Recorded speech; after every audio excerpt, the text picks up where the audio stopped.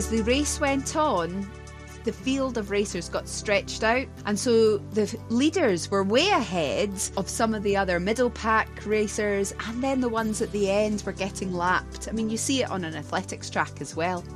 But they were strung out all the way through the race, all doing the same race, all going towards the same goal, aiming for that finish line. And I was really reminded that at this time and season in the church, there are so many parts of the body that are strung out in the same way. So we all set off from our start line with the mission plans and with the change. And we've got some places that are way ahead in terms of where they're running towards, where they need to be. And then there's parts of our body that are in the middle and in that middle pack. And then there's others that are still coming up towards the end for whatever reason. Sometimes it's harder, sometimes there's just more obstacles to negotiate and to have faith to manoeuvre through as well. But we're all still moving towards that finish line.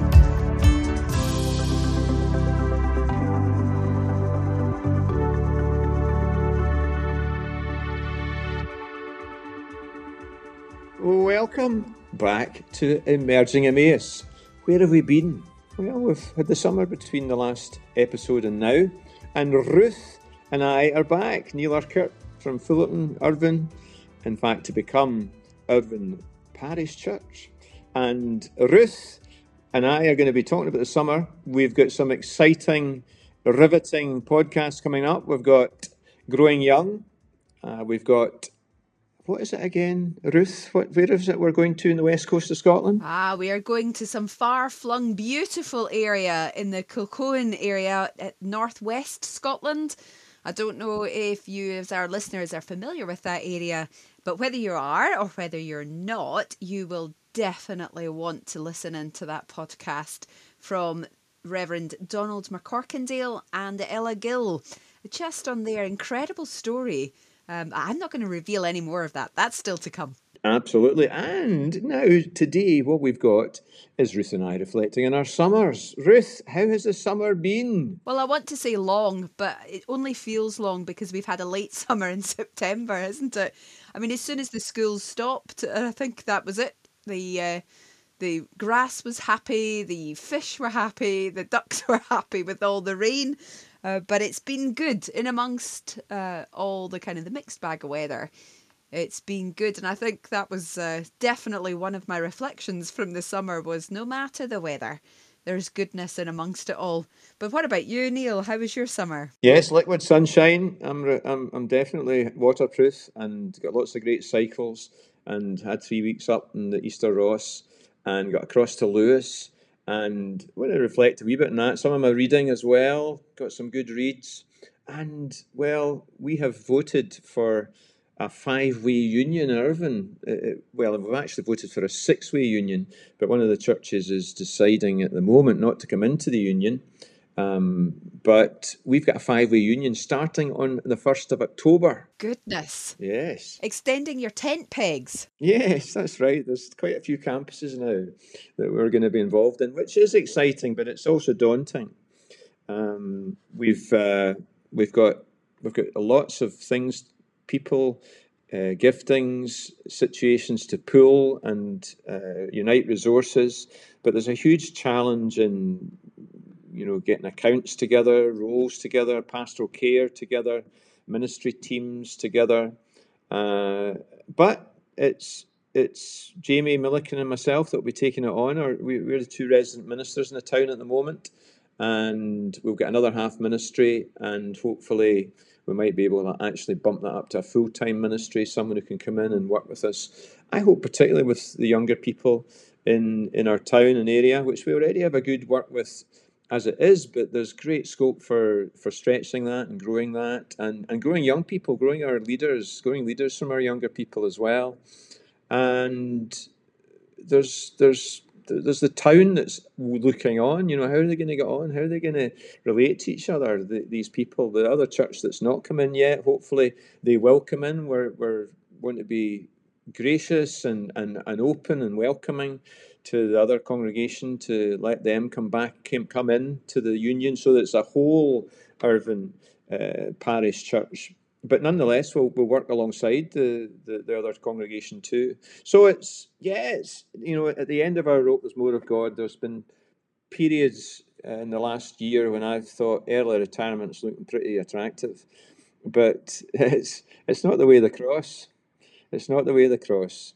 And so we're taking up our cross and following Jesus, and there's always resurrection that follows the death. So yeah, lots to work through, losses. There's lots of fear that still needs to be worked through. That would be the dominant emotion, and quite a lot of people, I think, there's the fear of losing their building. We won't decide about our buildings until 2 years in.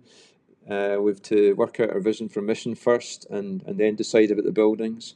There's the fear of losing our building. There's the fear of failure. There's the fear of the unknown. There's a lot of fear, but the thing that has really been striking me, and here's one of the books that I've been reading, Surrender by Bono, his autobiography. I found it fascinating, the way he's been released to connect with world needs, Africa aid and AIDS aid, and cancelling world debt. And he talked particularly about his relationship with the American governments, moving from Bill Clinton to George Bush, and how they were poles apart, and the great difficulty moving from one group to the next, one government to the next, but they managed to find a higher power. They managed to find a higher area in which to agree, and that was the needs of others, the love, the care, the concern for the world was what they were able to unite on, and that's what I'm believing and praying for in our situation here in Irvine, that we will be able to get beyond the differences and the things that might divide us to really the love. I haven't had a summer that's brought 5 or 6 churches together. I have to say it's been quite tame in comparison, you might say. But I'm always inspired and encouraged with you, Neil, because there you are, you're extending your tent pegs, we say, and I don't mean that lightly. I understand that there are many complexities within that, and it was good to hear you talk about just all the different layers that are affected, that are from some, the things like accounts to eldership and sessions and vision, and focusing in around a shared joint vision. And within all of that, what I'm hearing from you is this desire for more of the kingdom of God, this desire of more of his will on earth as it is in heaven. And just that whole concept of growing, of keeping on growing. And one of my reflections this summer has been an awful lot in and around change. And I'm a person, I'm quite happy with change, not change for change's sake.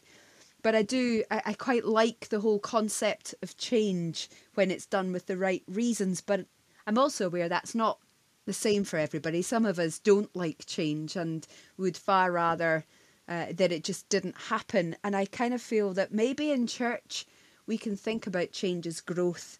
And in one sense, to let go of the language of change and take hold of the language of growth. And I'm reminded so much of Jesus talking about being the gardener, and how he's just this whole really beautiful metaphors of plants and vines, that we are the branches within it all, and that, of course, when you see change in a plant, it's because it's growing.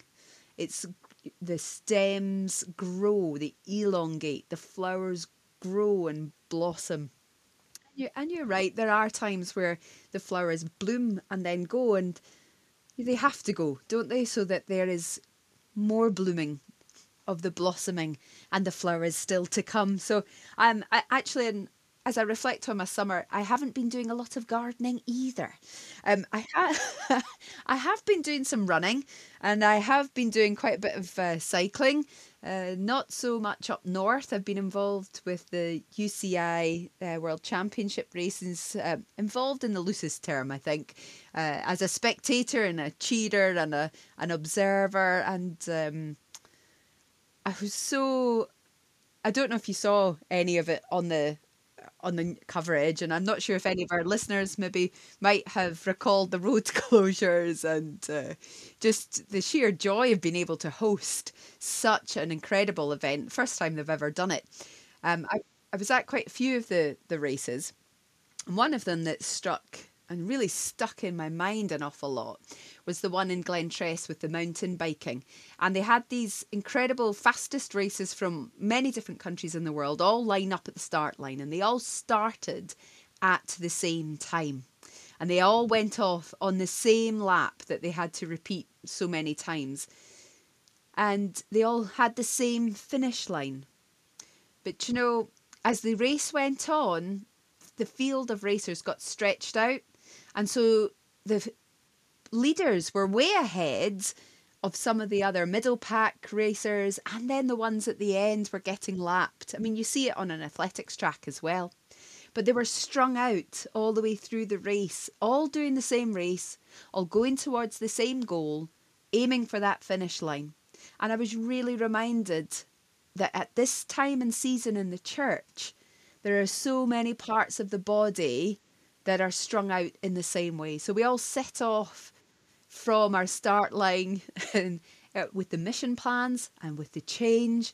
And we've got some places that are way ahead in terms of where they're running towards, where they need to be. And then there's parts of our body that are in the middle and in that middle pack. And then there's others that are still coming up towards the end for whatever reason. Sometimes it's harder, sometimes there's just more obstacles to negotiate and to have faith to maneuver through as well. But we're all still moving towards that finish line. And I was really reminded of that at that muddy mountain bike race. And just, we are all in this together. And it reminds me again about Hebrews 12:13. You'll know it well. And make straight paths for your feet, so that what is lame may not be put out of joint, but rather be healed. And no matter where we are at in that race, so for all the riders in that mountain bike race down in Glentress, they all needed to recover and heal after their race, no matter how and where they came in it. And it's the same for us. It's the same for the churches as we're going through this time and this season of growth, that there are times of healing that are needed by all of us, and that to remember to help each other as we go through this, because surely we are the body of Christ, loving each other and helping each other as we go through this particular season. I did mention running, so that was cycling, but maybe you have a cycling story, do you, that you want to share as well? Yes, I do have a cycling story, believe it or not. I'm sure you can. We went over to Lewis with 3 weeks in Easter Ross in our holiday house near Tain, a place called Hilton of Cadboll, and went across to Lewis. I'd not been before, and we worshipped at Martin's Memorial, which was lovely. Loved the front of our church sign that says, here there's a, what is it, there's a place, here's where everybody is somebody and Jesus is Lord. Loved that. And we went down to the foot of Harris, St Clement's Kirk there, and it was blowing a hoolie. But the wind was behind me most of the way. And despite the force 10 gale and having to get off my bike to push it up a hill a few times and down a hill even, so that wasn't going to be blown into the ravine, I managed to cycle all the way up to Stornoway, and it was tremendous. Quite exhilarating. And on the way down, we'd got a chance to see some of the beauty, the splendour that is basically a gorgeous part of the world. Did you know that Lewis and Harris, which of course are one island, is the third largest isle of the British Isles? And do you know what the first and second are? No, what are they? Yeah, well, the British mainland and Ireland. That was a trick question. Yeah, it was. I fell for it as well.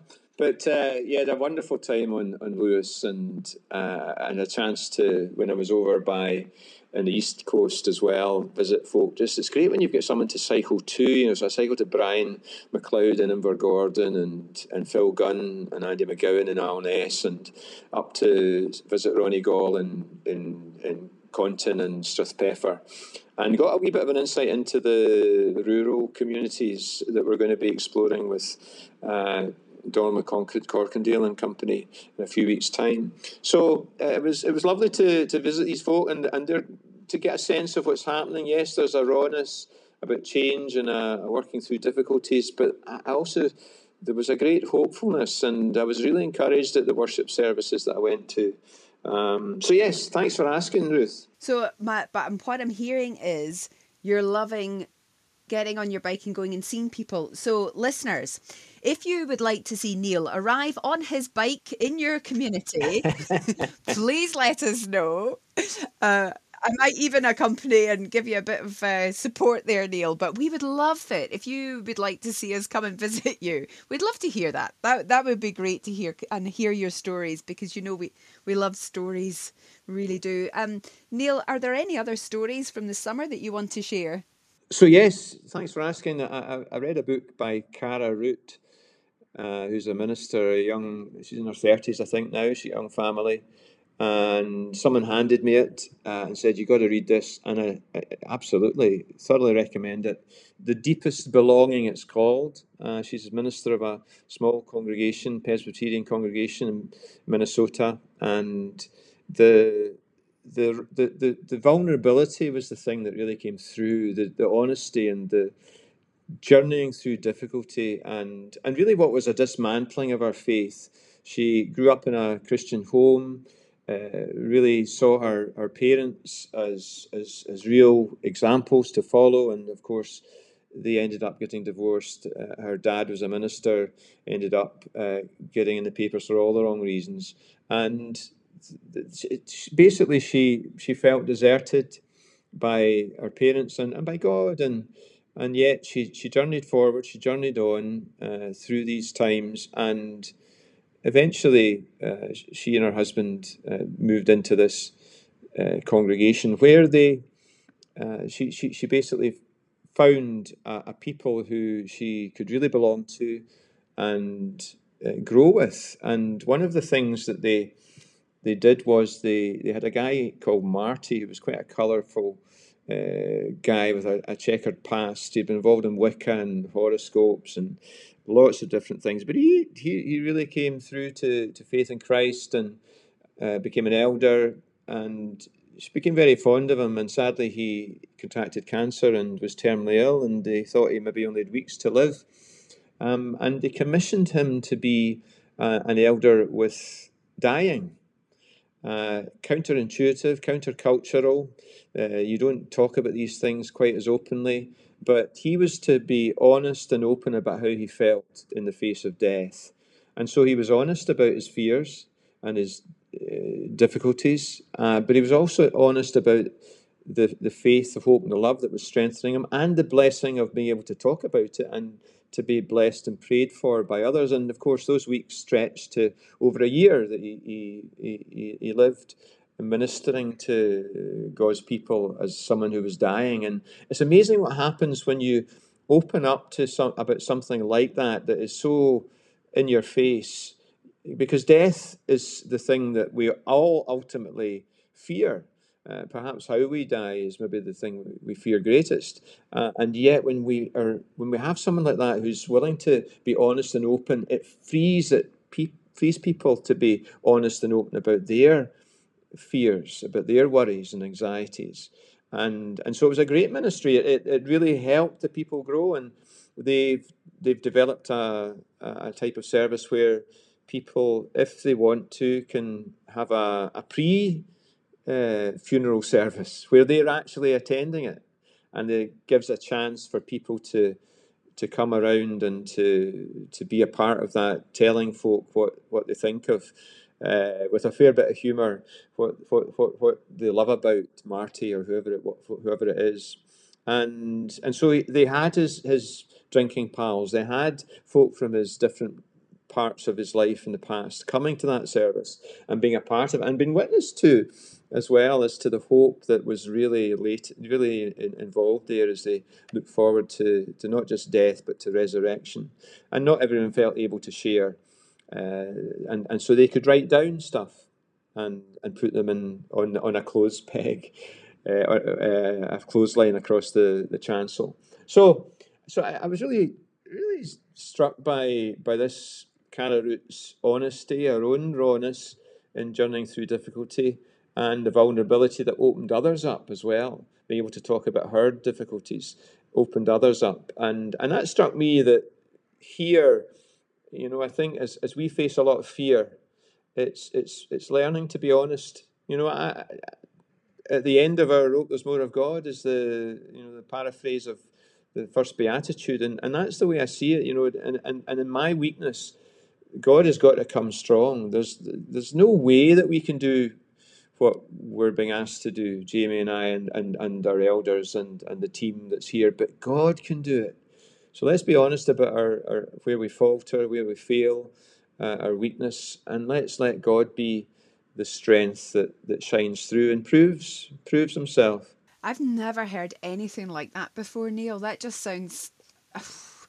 It's kind of, you almost leaves you lost for words in terms of Marty's story there and what Cara's written about. It's really quite incredible, and how how they responded to that situation, and how they've journeyed and walked through it in faith.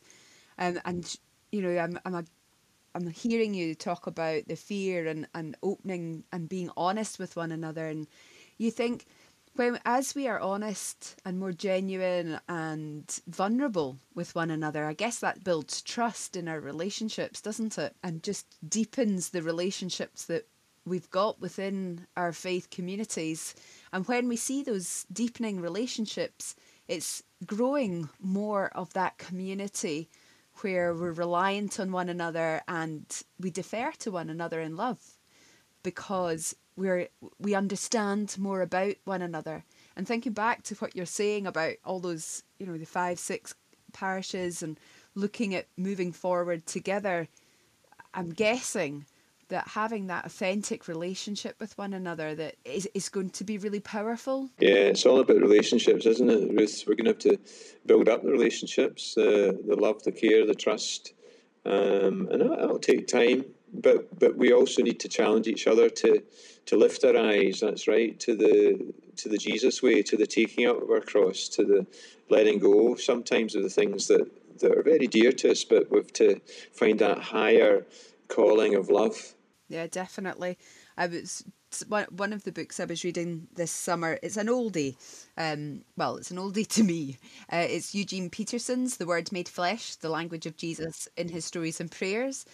And there's a whole section that's all about the journey in Samaria. And it really slows you down, but you're so struck that in all these parables and the stories and teachings of Jesus, there's such depth of love in it.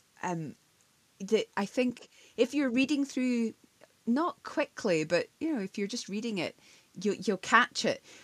But in this particular book, because of the time Eugene Peterson gives to each section and each story within this journey, it really causes you to slow down, the reader just to really slow down. And what I've found is that by slowing down into into that journey with Jesus, it's as though there's a little bit more of a microscopic effect on every area of faith, and it deepens faith, and it means that you can really focus in much greater detail and depth on one particular area. So yes, that's about the love of Jesus, that it just keeps going. We talk about it being endless, but it really is. It just keeps going and going, and there isn't an end to it.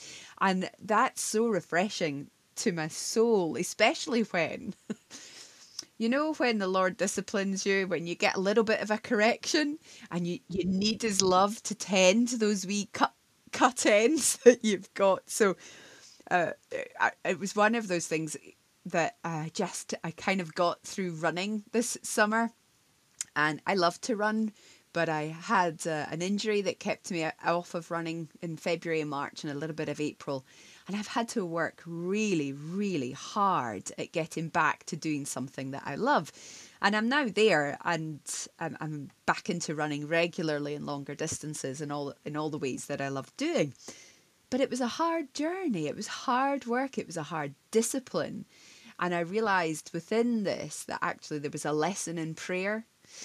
And what I found was it was as though, in a microscope, when you use a microscope, there's like a big dial to get it into focus. And then there's a smaller dial to get it into the finer tuned focus.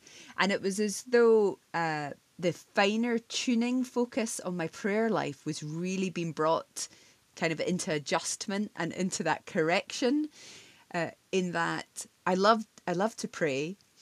And so that was like my running. I love to pray. I love to run. But I was working hard with the running to make sure it kept going. And it was hard work. I was finding that actually the prayer, getting it corrected, was making it quite hard, because what it was doing was bringing my prayers into more focus and just, I suppose, more targeted, I suppose, in that sense, but really more focused on Jesus and more focused on the things that God wanted. And that was hard work on the inside of me, because I was finding I was letting go of some of the things I was personally praying about to take up other things, other prayers and other areas to pray in that just changed the way I was praying. And I was thankful to have my running alongside that physical kind of expression of what was happening, running alongside the spiritual work that God was doing on the inside. And again, I'm thankful that worked in parallel with this slowing down and seeing the absolute depth of the love of Jesus.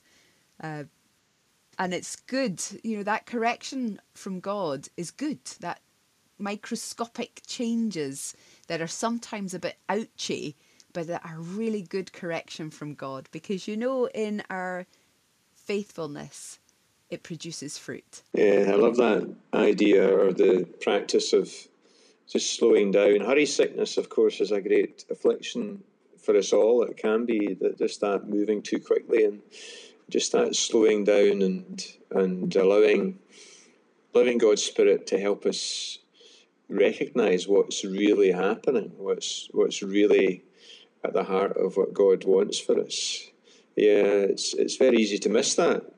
I agree with you about slowing down and having that spiritual gazing and longer, lingering moments with Jesus. It really, I think it brings a great richness into our soul. And Neil, I'm sure you're the same, that I'm really hoping as we move into this new season of Emerging Emmaus podcasts, that it's going to be a time that allows us and all our listeners to slow down and really just think and ponder about what God is doing and what we're doing and how we can move forward together into the hope of new life that Jesus always gives us.